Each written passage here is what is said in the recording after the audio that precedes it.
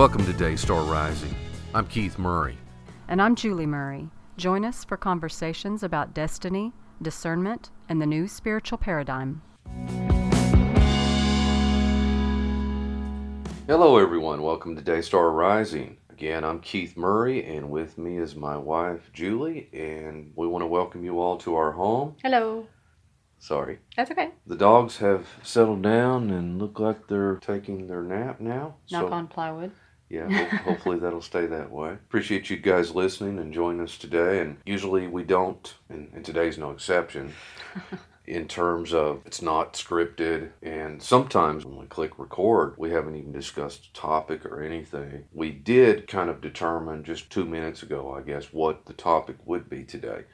So that's a little bit more prepreration. Yeah, that's a little more orderly than what we normally do. And not that we couldn't. The podcast that I used to do was much more scripted, and I had a particular topic already planned out, and I would go through and all of the order, points, data, the information that I was going to present, or that I intended on trying to present at a particular time, in a particular episode, in a particular order and all that. Well, this is different because we want it to be like that you're here and you're part of this, and this is just a conversation. Mm-hmm. And conversation's going to flow in different ways, and sometimes we will chase some rabbit trails, even if it's not necessarily all on the same topic, just as conversations do. And so we want it to be sort of organic and impromptu. And well, like it is without the record button being hit, because this is what our conversations are without recording. And we just discuss all kinds of things like current events and philosophical concepts. I don't think about them in terms of being philosophic. I had to have people tell me that's very philosophical. I've had several people say that in response to things I say, and it always surprises me, like, oh, is that philosophy? Like, I just didn't know how to recognize it. But I should have. Loving wisdom, loving truth. Not always having the answer and knowing that I don't always have the answer. And sometimes having these deep conversations are, for me, a must, because they're a means to explore what could be true, how I may be feeling, which isn't proof that it's accurate, but it's an exploration of, okay, this is what I currently think and feel. Let's talk about why. Can we go to an objective standard and say, I need to align myself more to an objective standard? But then in being able to talk about the nuance and explore the nuance of something and the subtleties of something, not to pick it apart in a way as to hair split, not for that reason. Like, I think people that deal and go into the nuance are often accused of hair splitting, like it's black or white, and you're trying to make it complicated. Well, that's only true if it's true. With our conversations, we're actually trying to go into the many layers of the human experience, just like is in the scriptures over and over in different places where, like, I don't remember the book it was in. You probably laugh at me because I don't remember, but there's a point where God is telling Aaron and Moses how to do a certain sacrifice, and then Aaron's 2 sons die by the Lord's hand because they offered up strange fire, and Moses comes back in a little bit later, and Aaron hasn't done something the way God prescribed, and Moses is mad, and he's like, look, why didn't you do this the way God prescribed? And Aaron's answer was basically, do you think that my heart and my state of my soul would have been acceptable to God at this moment had I done this the way he said to do? I did it this way because of this reason. And you'd have to go back and read Leviticus chapter 10 and Leviticus chapter 16. Yeah, to get the full scope of it. But he actually didn't obey the letter of the law, because he was allowing for his subjective truth and reality to weigh in and say, would this have been acceptable to God since the state of my heart was this? I'm keeping my mouth shut about the slaying of my 2 boys, but I'm also cognizant I don't want to make God mad, and so I would rather err on the side of this is how I'm feeling inside myself, and I don't understand, and I'm mad, and I'm grieving, and I'm sad, but my point in saying all that is he weighed in the subjective nuance, the subjective reality, into that thing that God had said to do. And so the Bible's full of stuff like that, where you just have people living human lives, trying to cope, and trying to find a place to meet God in that space where they're living, in the challenges and in the ignorance of them not understanding the mind and heart of God. And, even God says, come, let us reason together.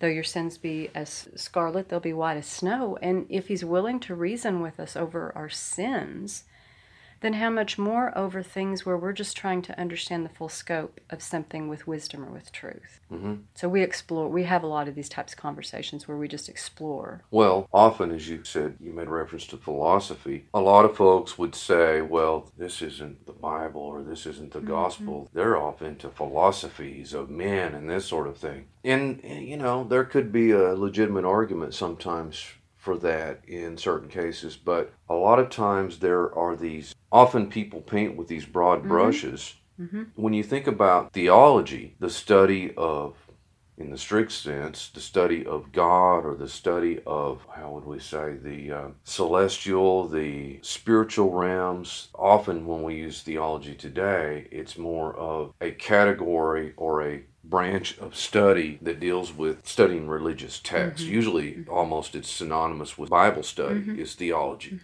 And it is. And so if we were exploring something like what comprises man, what all parts of man exist? Okay, well, we've got the physical body, and we've got the soul, and the Bible also makes reference to the spirit, and then there's other things that it talks about. When we go back, we take these words back to the Hebrew particularly, or even the Greek, but when we take them back to the Hebrew, we've got a word for spirit, ruach. We've got a word for, that's often translated as soul, nephesh.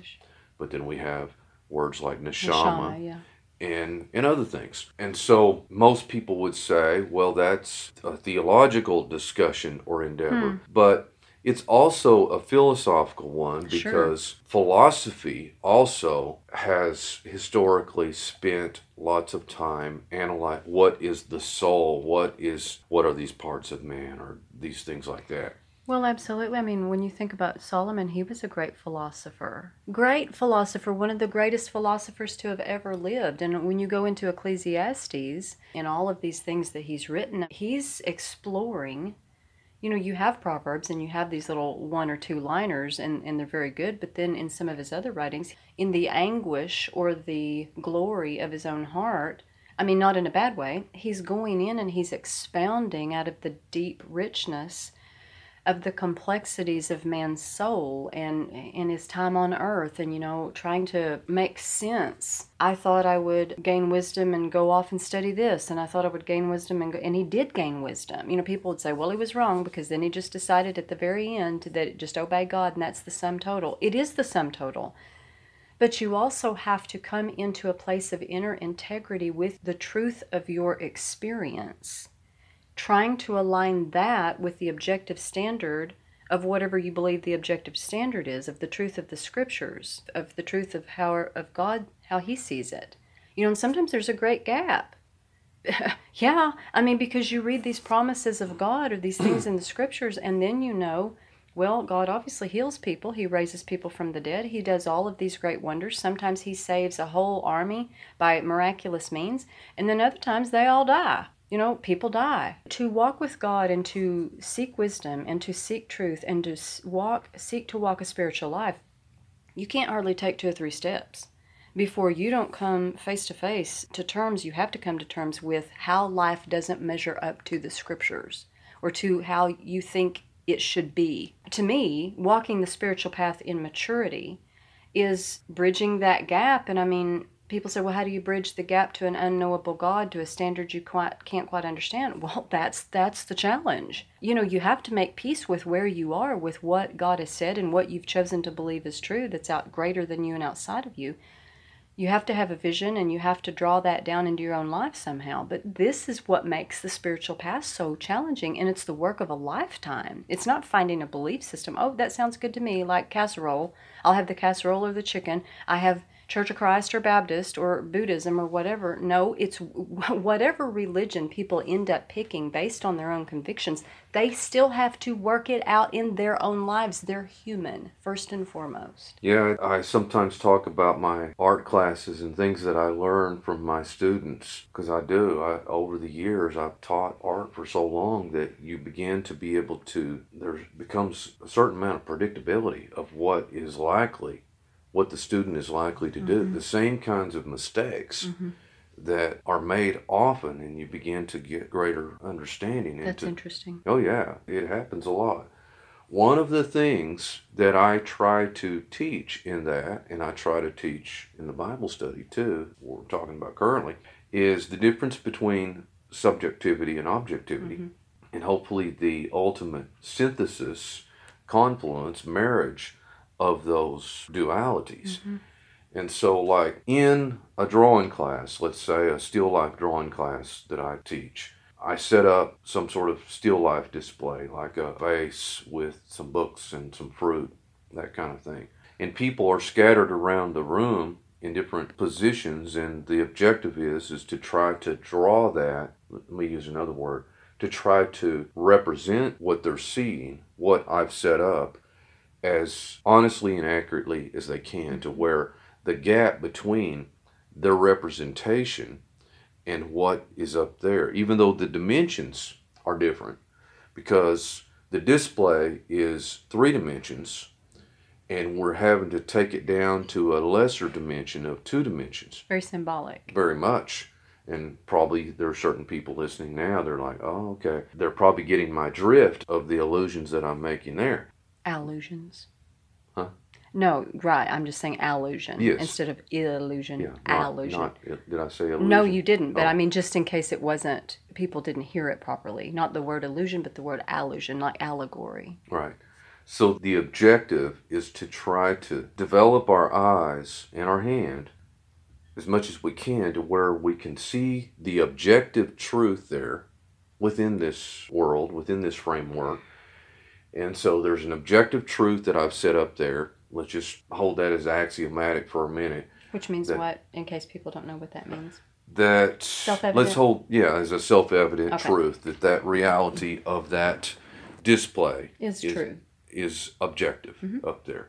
Okay, and then we've got our easel set up and we're circled around that still life display, and our objective, our goal, our duty, let's say, is to try to see the objective truth that is up there, and then from our own place, from our own perspective, or where we happen to be standing or sitting, that we're trying to see it as it is and represent it. Okay, here's what I find to be, you can just about know that it's going to happen. It's much easier said than done. I tell the students that, okay, what I want you to do, what already all of you are doing, is you're looking at your paper about 95% of the time or greater. You're spending 10, 15 minutes and you're just looking at your paper, and then once in a while you glance up at the display of the objective standard. I need you to reverse that. I need you to look at the objective and very little looking at your paper, at what you're representing or what you're trying to represent. Because the point is the objective standard. That should get the bulk of the attention. Yes, and what I try to emphasize is that every time you shift your eyes from looking at the objective standard here to your subjective representation, your subjective interpretation, your personal theology or philosophy, if you will, of what is up there. Sure. Every time you do that, unless you have built your muscles of visual memory, and this is a muscle that can be built, but unless you've built those muscle memories really good, every time that you shift your eyes to your paper and you start to draw, you are making decisions based on pure assumption. Yeah. And preference. It's going to be wrong. Yeah. It's just a matter of how much in error you are. Well, and preference. I mean, people say, well, my assumption is different from preference. And maybe it is, but that would be a situation where if a person could really hear what you're saying, really hear, It would be a very quick crash course in understanding the difference between objective reality and subjective reality. A very good crash course because, and the whole argument aside of, well, I don't want to paint realistically, I want to paint abstract, and when I paint, I often paint abstract. That's a whole different argument. But if you're looking at this setup of an art class setup, the way you teach it and the way you paint, as being a pattern of how to see the difference between objective reality and subjective reality, it's very good because, like you said, if we can all agree that these are the conditions and this is the goal, then you need to keep your eyes, like you're saying, more on that objective setup, like the vase and the apple that you have set up at the front of the class as the thing everyone is drawing, which is like God in this little example. Or we could even say the Bible. Sure, or anything, or any truth that we're trying to learn about. Any truth is like your setup, like your vase and your apple. Well, we hope for those of you who are listening who hold the Bible to be the objective standard and the final authority that defines truth and reality, then every time that you go off and you begin to represent a belief, a thought on your own, you're looking at your paper and you're drawing the way you think it is, you're not basing your representation, your subjective experience off of the objective, and so it's going to get further and further away from that thing. Well, and I mean, people don't realize, and I didn't either until I went through the eye of the needle and a black hole and went through the journey of Alice in Wonderland, falling down the rabbit hole, until you go through this journey where everything or so much of what you've believed to be true and stable about God and the world and the universe and who you were in relation to that falls away. Like you just have this experience. It's a transcendent alchemical experience, and it's not always... You don't always seek it. I mean, something happens to you, and there's a collision between how you perceive your reality to be and what you've always believed. It's a dismantlement. And just realizing that there's a difference between what you believe to be true about the Bible and about God or anything, but especially about the Bible, if you grow up like I did in Christianity.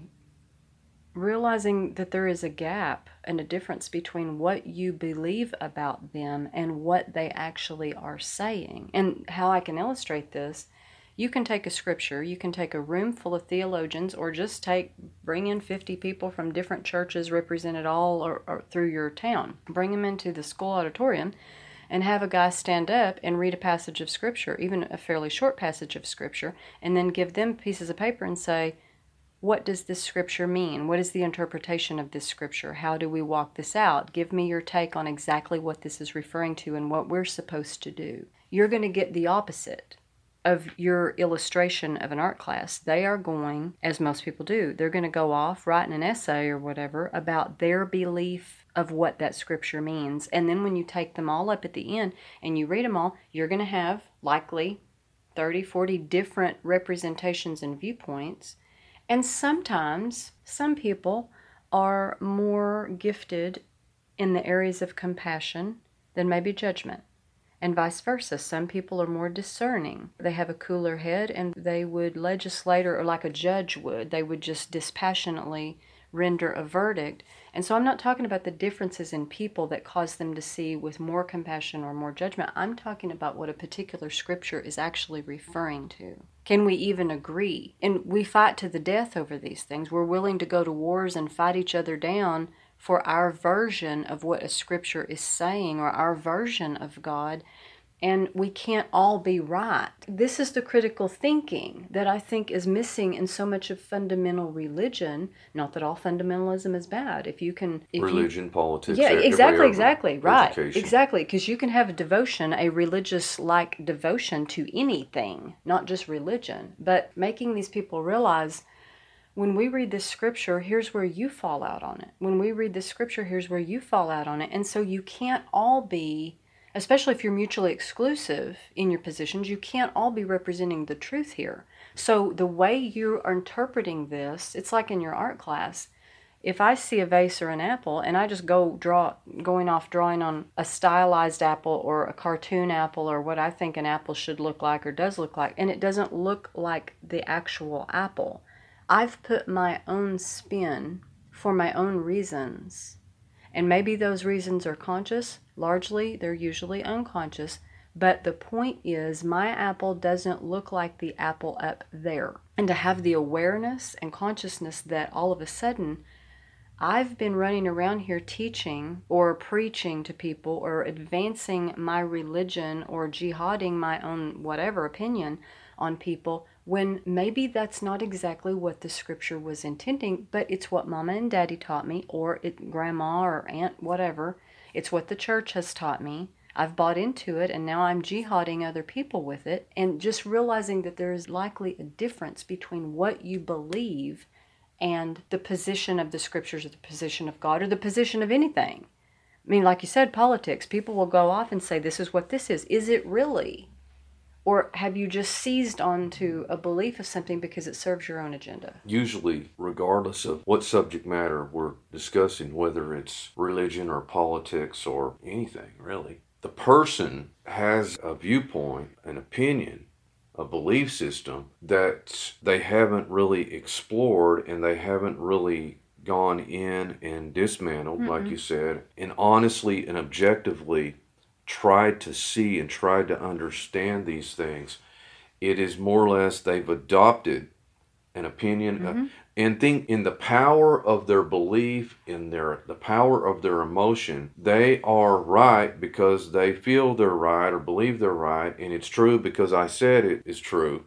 And we've taught ourselves this in this Or denomination. that's what it means to me. Yeah, for 100 years or whatever. Yeah, which are none of them are good reasons. When we say things like, well, that's what it means to me, or even in a drawing class, well, that's the way it looks to me. Well, that's the difference between subjectivity and objectivity, and these things can, it's easy to get off in the weeds with this because they cross over. It's not real simple because, I mentioned the Bible, that we could look at the Bible and on one level and say this is an objective thing, but it's not just objective, it is also subjective. Sure it is, or we can't work it out. Oh, you're saying the Word of God, the Scriptures are subjective. Yes. And when we get past our own cognitive dissonance, a lot of people that would jump on that statement of me saying the Scriptures are also subjective, who would take offense at that, also have claimed the same thing. Because if some atheist says, well, okay, how do you explain the discrepancies in the Bible, in the Gospels? A lot of those people would say, well, it's not really discrepancies. Each of the 4 Gospels is written from a particular perspective. Oh, so what we're going to get into there is that there is a subjective aspect because the human beings are subjective. And so Matthew, Mark, Luke, and John are writing about objective truth, but from their subjective perspectives and experience. And so it is both subjective and objective. Well, it has to be both. And I mean, you can't help but see anything you're looking at except through your own eyes.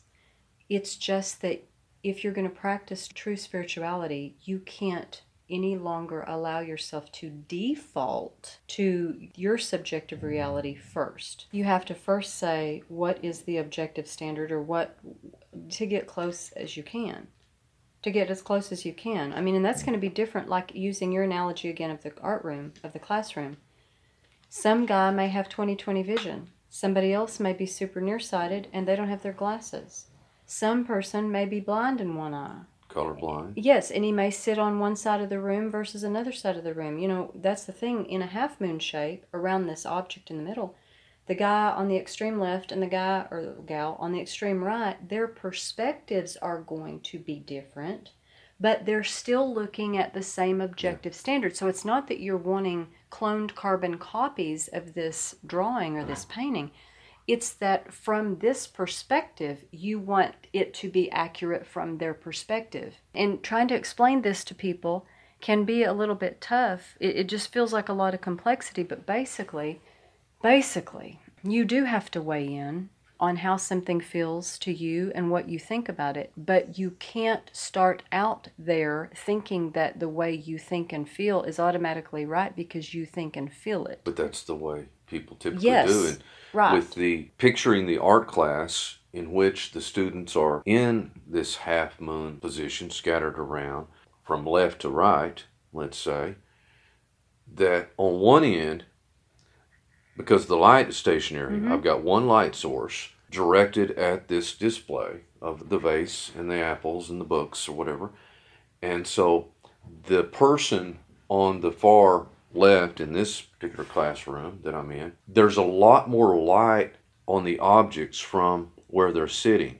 On the opposite part of the room, the guy that's on the other extreme, most of what he's seeing is shadow. Mm-hmm. He's not seeing nearly as much light. Mm-mm. Not only that, in many cases, maybe the guy on the far left of the room, of this half circle, is not seeing an apple on the other side because it's obstructed by one of these other objects from his perspective. And so he goes around and he looks at the guy on the far right and he's like, he looks at his drawing, his representation is like, you drew an apple over there and there's not even an apple there.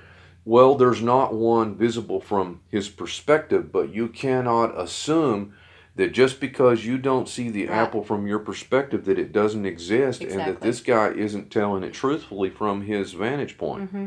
You can't just take your drawing, that even if your drawing, say that you are on one extreme end closest to the light, like you said, even if your drawing from that perspective is absolutely accurate according to what it looks like, he can't then take his drawing off of his easel, walk around to the room to the other side, and say that the other guy's drawing is wrong. But yet that's what we do in theology and in spiritual things. It's like, no, from this perspective, you are correct. From his perspective, he is correct.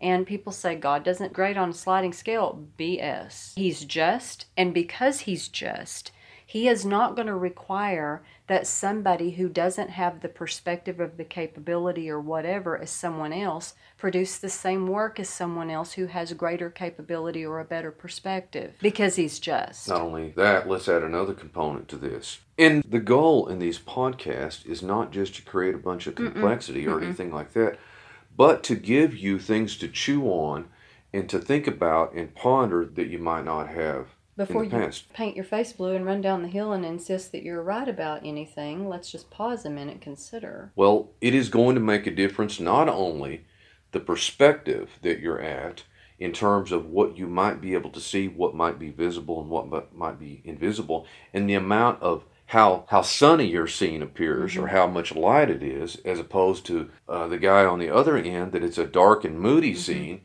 But that's the way it exists from his perspective. Right. Just like right now, the sun is shining here. Right. But that is not the truth on the opposite side of the world. At this time. But there is an objective truth if we back up, thousands of miles and look at this scene. But as we're experiencing it subjectively, there's going to be a big difference. And so oh man, go ahead. I'm just going to add another component to it.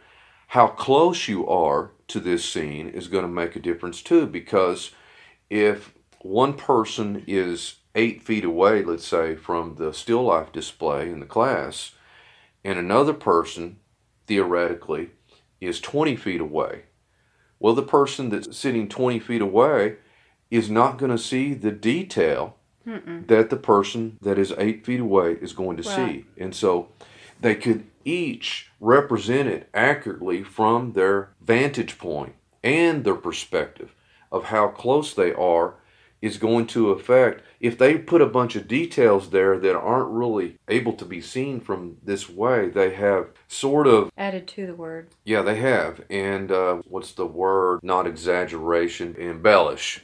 Is the word I was looking for. When somebody begins to embellish stories and or embellish the representation in a drawing or painting, same kind of thing. And see, what's interesting about that, kind of a little side note to that, is that the more you learn about, say, the scripture, and the more you learn about Hebrew, the more you learn about the levels, the longer you study and stay into that years and years and years and pursue it, there are going to be, just like with Einstein, there are going to be these things, these patterns that you've seen in the text, and you become acquainted with the patterns of how things are, what they're related to, and how they, grammatical rules and just different other things, that you might even be able to add an embellishment or add a projection based on the pattern you've seen in the Hebrew.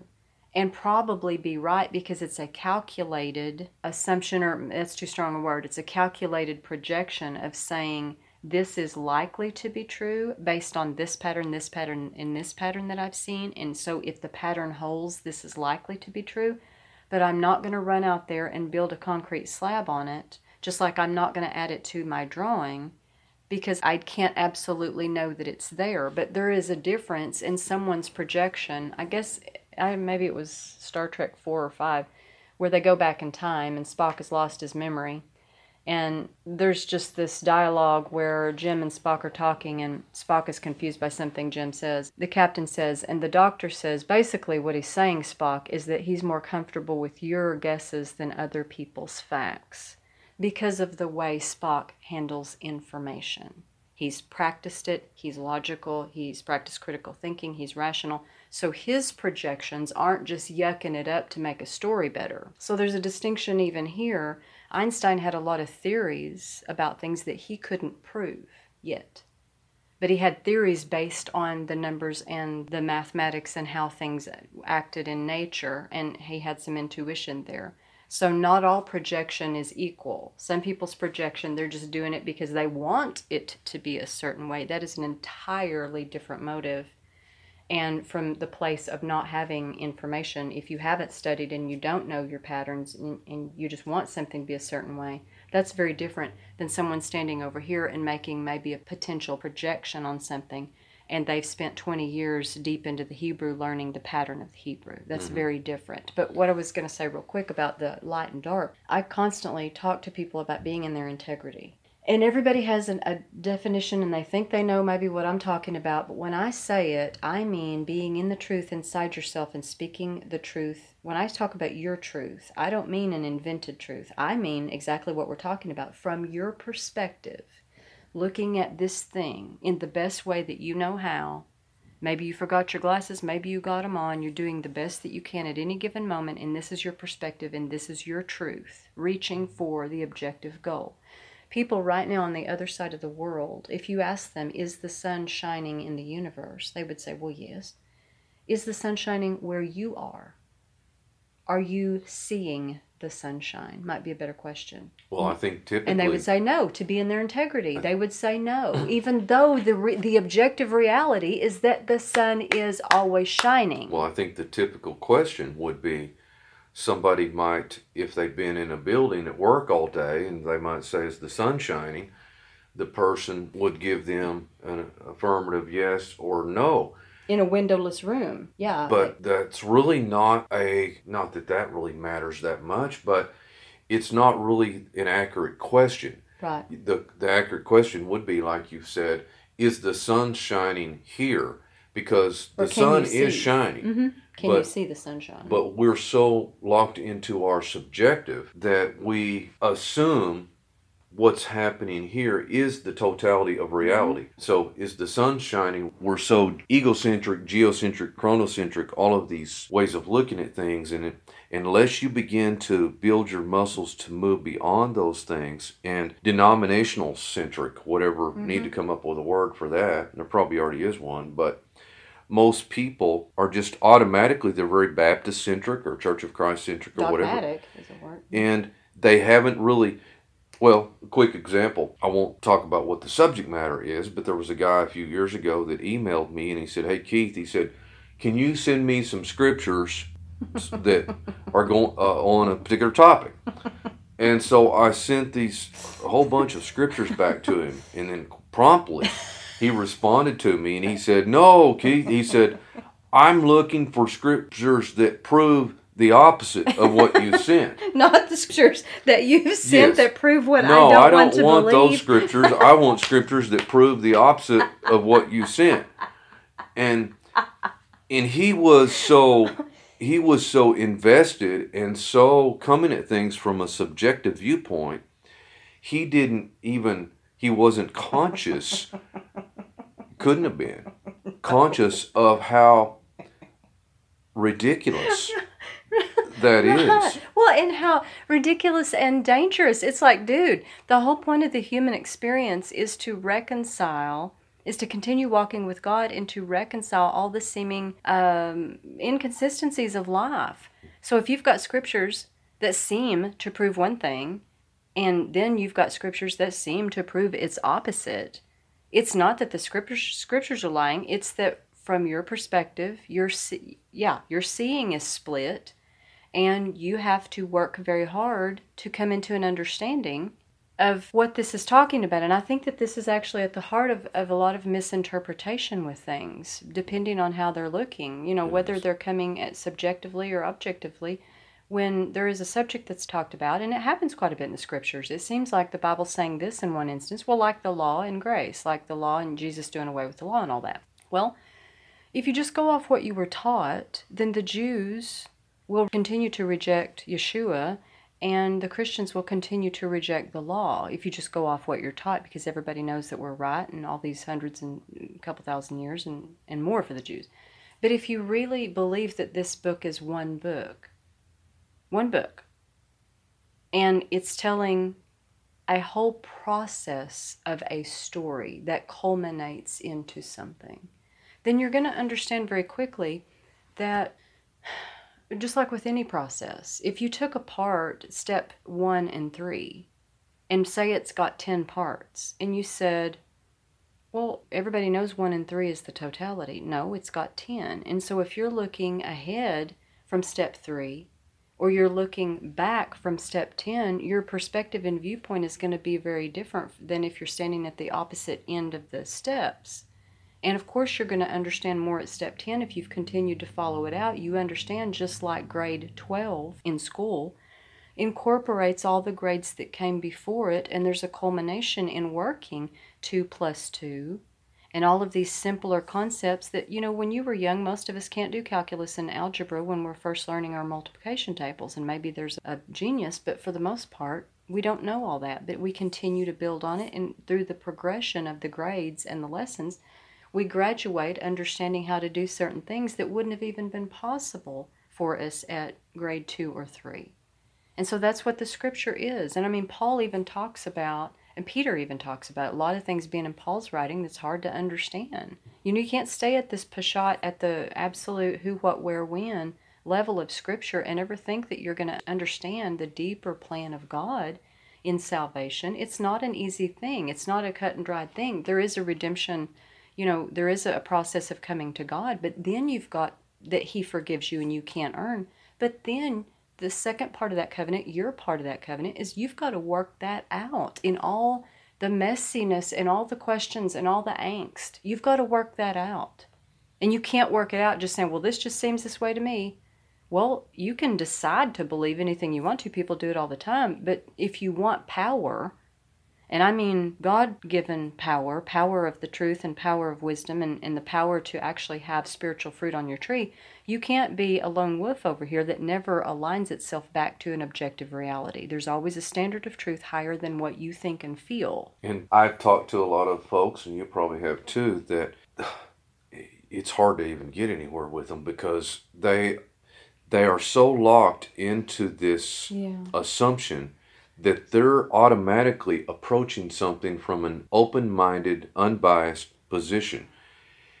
We have to realize that we all start from a fairly polarized, biased position, that's the default, the way we look at the world. What we've picked up by osmosis through whatever culture we're raised in or whatever. And so, like your example of when we look at it, maybe the Christians versus the Jews in terms of theology or whatever, the Christian is going to come at it from a certain viewpoint as a default, and they're likely to stay there. Mm-hmm. They're likely to never move beyond that position because they're right. Everybody knows it. Same with the political position. Mm-hmm. If they were raised in a Democrat household or Republican household, they're going to automatically kind of come at things from one viewpoint as the default. Mm-hmm. It could be right, could be wrong. Chances are it's a matter of percentages and a spectrum. I agree. To where it's not like 100% right or wrong. Right. Yeah. In realizing that, for instance, liberal and conservative, we could say, what is one of the basic tenets of conservatism? One of the basic tenets and emphasis regarding conservatism is going to be the power of the individual. It's going to be about individual rights, about rugged individualism, raising yourself up by your bootstraps, personal responsibility, these kinds of themes. The liberal position often is going to be the opposite of that. It's going to be about the collective. It's going to be about the community, and you're going to hear those kinds of words. The Bible, it deals with both, because the truth deals with community and it deals with individual. That is the truth. And for instance, even Daniel and Solomon talks about it, that once you've really screwed things up and you're in the diaspora and you don't know up from down, left from right, things have been so much wisdom and truth, understanding of truth and knowledge has been lost. If you will face toward this place and you will set your intention and you will begin to repent and humble yourself. Humble yourself and ask forgiveness for your sins and the sins of your fathers. The collective of the whole nation. Right. It's not just, see, the Christians, typically it's going to be a very much individual thing it's going to focus on individual salvation, individual redemption, individual forgiveness. In Judaism, often it is more of a collective, our people, the redemption of our people, the salvation of our people. Both of those things are true. Yeah.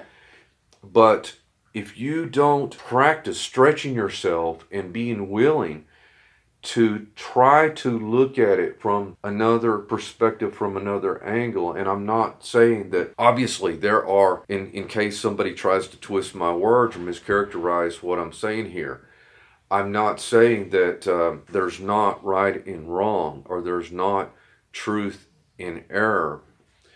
I'm talking about a situation where most things are typically percentages in a spectrum, and that it's not all or nothing, where all the truth is on the side of this denomination or this political party. And I mean, that's just not true in any case. I mean, forget politics or religion. That's not even true at a family get-together or whatever. Anything where someone says something and someone gets offended and there's a big old brouhaha. Well, if you had a mediator come in and you had the conversation, the whole thing, the whole day recorded and videoed from every angle so that everything was seen and heard and recorded. And you had a mediator come in and they went down through the list of, okay, here's what happened and here's actually what was said and here's what was said. You would see the difference between someone saying to someone, how do I say this? Like, people will come away and when they get offended, they'll say things like, well, you said this. No, I didn't say that. You extrapolated what you're saying I said from what I actually said. And some of that, like in psychology, is a projection. You already have fears or insecurities around something, and then when I said what I did say, I got too close to tapping those fears and insecurities, and then you projected that I said this when that's not what I said. And so if you could go into, even with families, and say, no, is that what I said? No. Okay. Let's just deal with the objective truth. And if you have any questions about what was actually said or meant or my intention, we can have a new conversation about when I said this, what was in my mind and heart. But if we actually go off of the objective actions and the objective words, did Uncle Tom really throw a skillet and hit Cousin Jenny in the side of the head? Yes, he did. Okay. If we can just learn to deal with objective fact and realize, yes, there's a lot more nuance of people's intentions, of what they meant. There's a lot more, like an iceberg, under the surface. But for just right now, let's put all that what we can't quantify, what can't be recorded and seen with a video or by being voice recorded, let's put that off to the side and let's just deal factually with what was actually said and done. I think if people could learn to do this in their life, instead of projecting onto other people what, well, she meant and he said, and how could you say that, and I thought you loved me, or I thought you hated that, or whatever, and just Quit blowing everything up into some big blown up mess and just deal with what is factual. We could start to teach ourselves the difference between what is objective and what is subjective. And so much of our daily drama could be melted down into nothing or very much smaller if we learned to practice recognizing the difference between objective and subjective. Yes, and a lot of this is unconscious on the part of people, but it doesn't mean that it's not guileless. And if you have to distort and mischaracterize the position of another person or another group in order to win a debate or to try to make your position, then that's disingenuous, that's dishonest, that is lacking integrity. And the representation that you are holding up, your drawing, your painting, your witness. Yeah, it is. It is a false witness. When you hold up your drawing and say, this is the truth of what happened, and you have completely embellished and made everything way different proportion than what it actually is. And gone all in. Then that's not good. And you're not going to be able to control this genie. You're not going to be able. It's not just that you can pull this thing out and use it when you want. No. It's going to cause your mind and your eyes to be distorted, and you can't be a deceiver without being deceived. No, it's the tree, it's the fruit you're eating off of. And see, I think if people understood this, even from a selfish perspective, if you want to see truth accurately, if you really want to see and discern what is really going on, because that is a true power. To see the truth as it is, or as close to as it is as possible, that is a spiritual power. It's called discernment. And if you want to walk in it, you have to practice it. You do. And it's like the bramble. You know, there's a parable in Judges that talks about, we've probably talked about it before, when the trees go out on a day to anoint a king over them, they ask the olive tree, the fig tree, and the vine, and they're all too busy with their duties, but then they ask the bramble, which is basically a thorn bush, to be a tree over them, to be king. And the thorn bush says, sure. And it makes a really strange deal. It's a really strange deal. Basically, it says, I'll do this, but you have to understand that fire is going to come out of the bramble, out of myself, and consume you. And if you can be okay with that, then I'll be your king. And they make this agreement. And you think, what tree in its right mind, in the story, a fable, whatever, what tree in its right mind would agree that at any point the bramble could just send a fire out to consume the tree, and the need for a king over him, even a thorn bush over a majestic tree, is enough of a draw for the tree that it would make that kind of agreement. But that's exactly what we do when we operate in ego energy or guile energy, or we don't try to see what the objective truth is with something. It's instant gratification. Go ahead and eat that forbidden fruit right now for the instant gratification that you're going to feel, and not really looking at the long game. Well, never mind the 50 pounds it might pack on, or never mind the fact that if you're diabetic, it could send you into a diabetic coma. I mean, I'm just using examples that people would understand. It's like, no, whatever effort you make to understand what the truth really is, the objective truth, and then to bring yourself into alignment, not to expect the truth to suddenly become what you say it is, because you're mad, or you're scared, or you're lazy. You just don't want to do the work or whatever. You don't want this to be the truth. You want this to be the truth. And so you'll lie to yourself and lie to other people to justify yourself and where you're standing is right when it's not right. That's exactly like the tree who says, be king over me, bramble, and fire will come out. I agree to have fire come out and consume me. Because to the degree that you befriend the truth is to the degree that the truth covers you.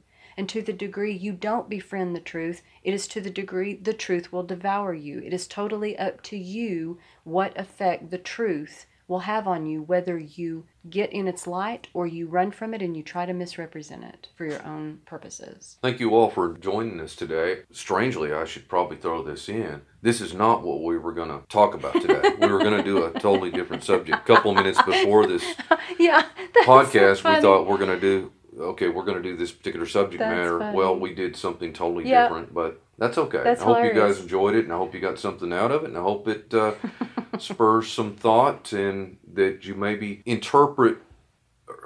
you're able to interpret or begin to question your own motives and what you're observing with other people, and ask yourself begin to discern the difference between subjective and objective. So, hope you enjoyed it, and we'll see you again next time.